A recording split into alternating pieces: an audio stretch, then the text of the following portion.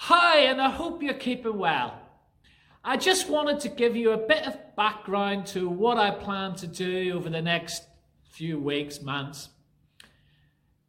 It's a bit of an understatement to say that 2020 has been a bit of an odd year.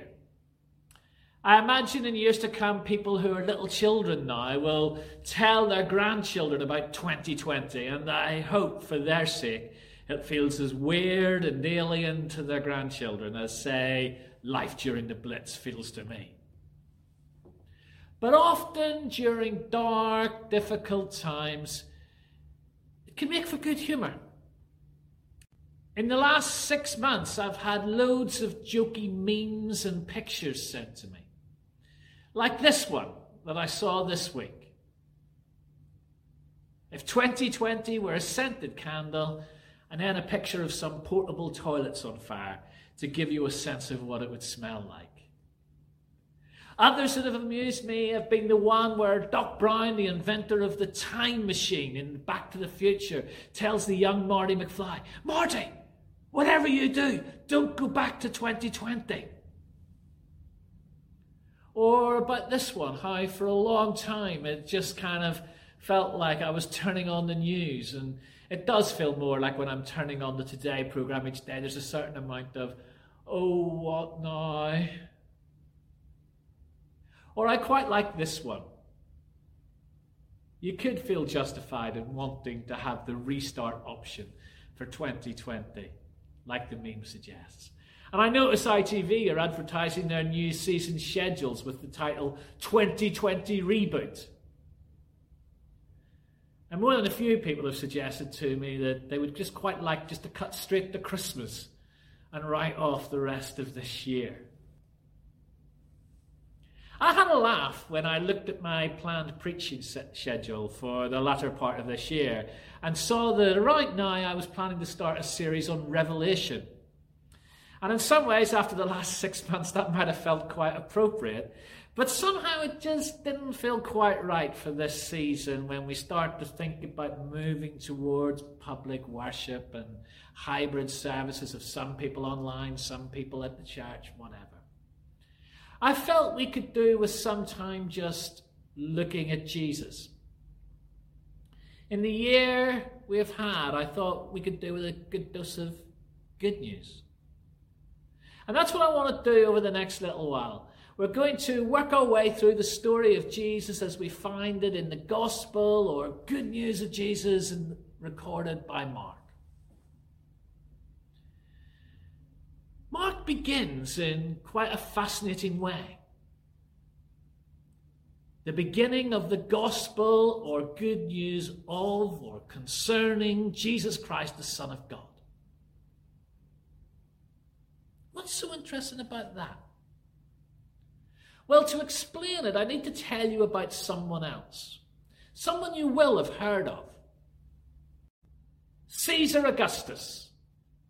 You know, the one who every Christmas issues a decree that all the world should be taxed and forces Joseph and his pregnant fiancée Mary to make a long trek from Nazareth to Bethlehem. Caesar Augustus was the sole leader of the Roman Empire for around 40 years, from 27 BC to 14 AD.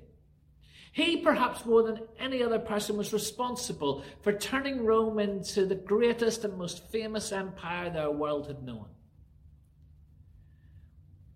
When he took over, Rome was a fairly rocky republic. But under his rule, it became the empire that we think of today when we think of the Roman Empire at its height. You might say he was good, but he knew it. He wasn't one for false modesty. An inscription found in a government building in Priene in modern-day Turkey from around 6 BC offers this self-assessment.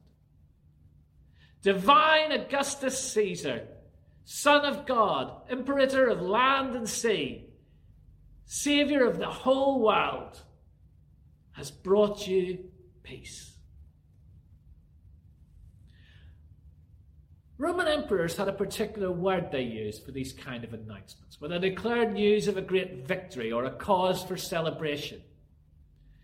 That word was euangelion. It's a word which has actually survived right down into the present day, because it translates as gospel.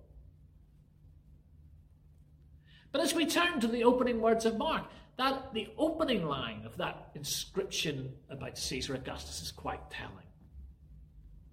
The birthday of Augustus has been for the whole world the beginning of the Evangelion, or gospel, concerning him. And early in the second half of the first century, probably mid-60s, right in the heart of the empire, most likely in Rome itself, a man called Mark puts pen to papyrus and starts to write. And as he does so, he opens with the words, the beginning of the Evangelion, the gospel, the good news concerning Jesus Christ, the Son of God. That's not an accident. Mark is deliberately ripping off Roman rhetoric. Mark's saying, they talk about good news. I'll show you what good news really looks like. They talk up their great victories. This is what God's victory looks like. They talk about bringing peace. Well, let me show you another great king who really brings peace.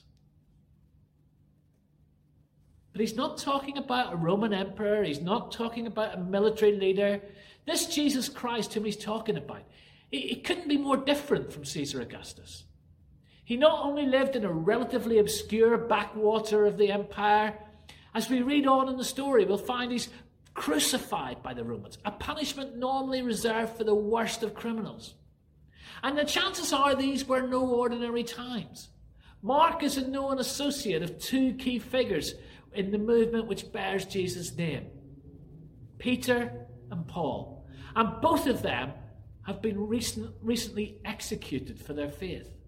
And in fact, if relatively early church tradition is to be believed, what we're about to focus on over the next little while is the story of Jesus as told by Peter, probably the closest disciple Jesus had during his life. Mark was part of the church since its very beginning. The Jerusalem church met in his house. But with the possible exception of one event towards the end, he wasn't actually an eyewitness to the events he describes. Many believe that after Peter's death, Mark brought together the contents of Peter's preaching to preserve it. And certainly there are good reasons to think that someone close to the events did describe what's involved here. Although the material Mark includes is more limited than, say, Matthew or Luke, often he adds little details which give the sense of someone who was actually there. And although it's the shortest of our four Gospels, you could argue it's the most important. Not only does it potentially come from the closest of eyewitnesses, it's the most early and it's most likely the earliest of our four Gospels, the earliest surviving account we have of Jesus. And there's also good reason to believe that both Matthew and Luke use it as a key source for their Gospels. And the 20th century writer William Barclay even went as far to say that Mark could be the most important book in the world. So this is a book written in the heart of the empire to a community of people who are going through tough times at the hands of the empire. It's a story which climaxes in the founder of that community being killed by that empire, written at a time when two of their key figures have been killed by that empire. And yet he blatantly steals from the rhetoric of victory from their persecutors to describe what he's writing here. In a sense, it's quite a subversive book. And much of what we will read and encounter will be very familiar to many of you, especially if you've been around the faith for a long time. But the great thing about Jesus is that there is always more to explore. My prayer is that we will all see something afresh or new as we take a walk through the good news concerning Jesus as told by Mark. And I pray that we discover this gospel of Jesus as truly Evangelion, or good news. Grace and peace.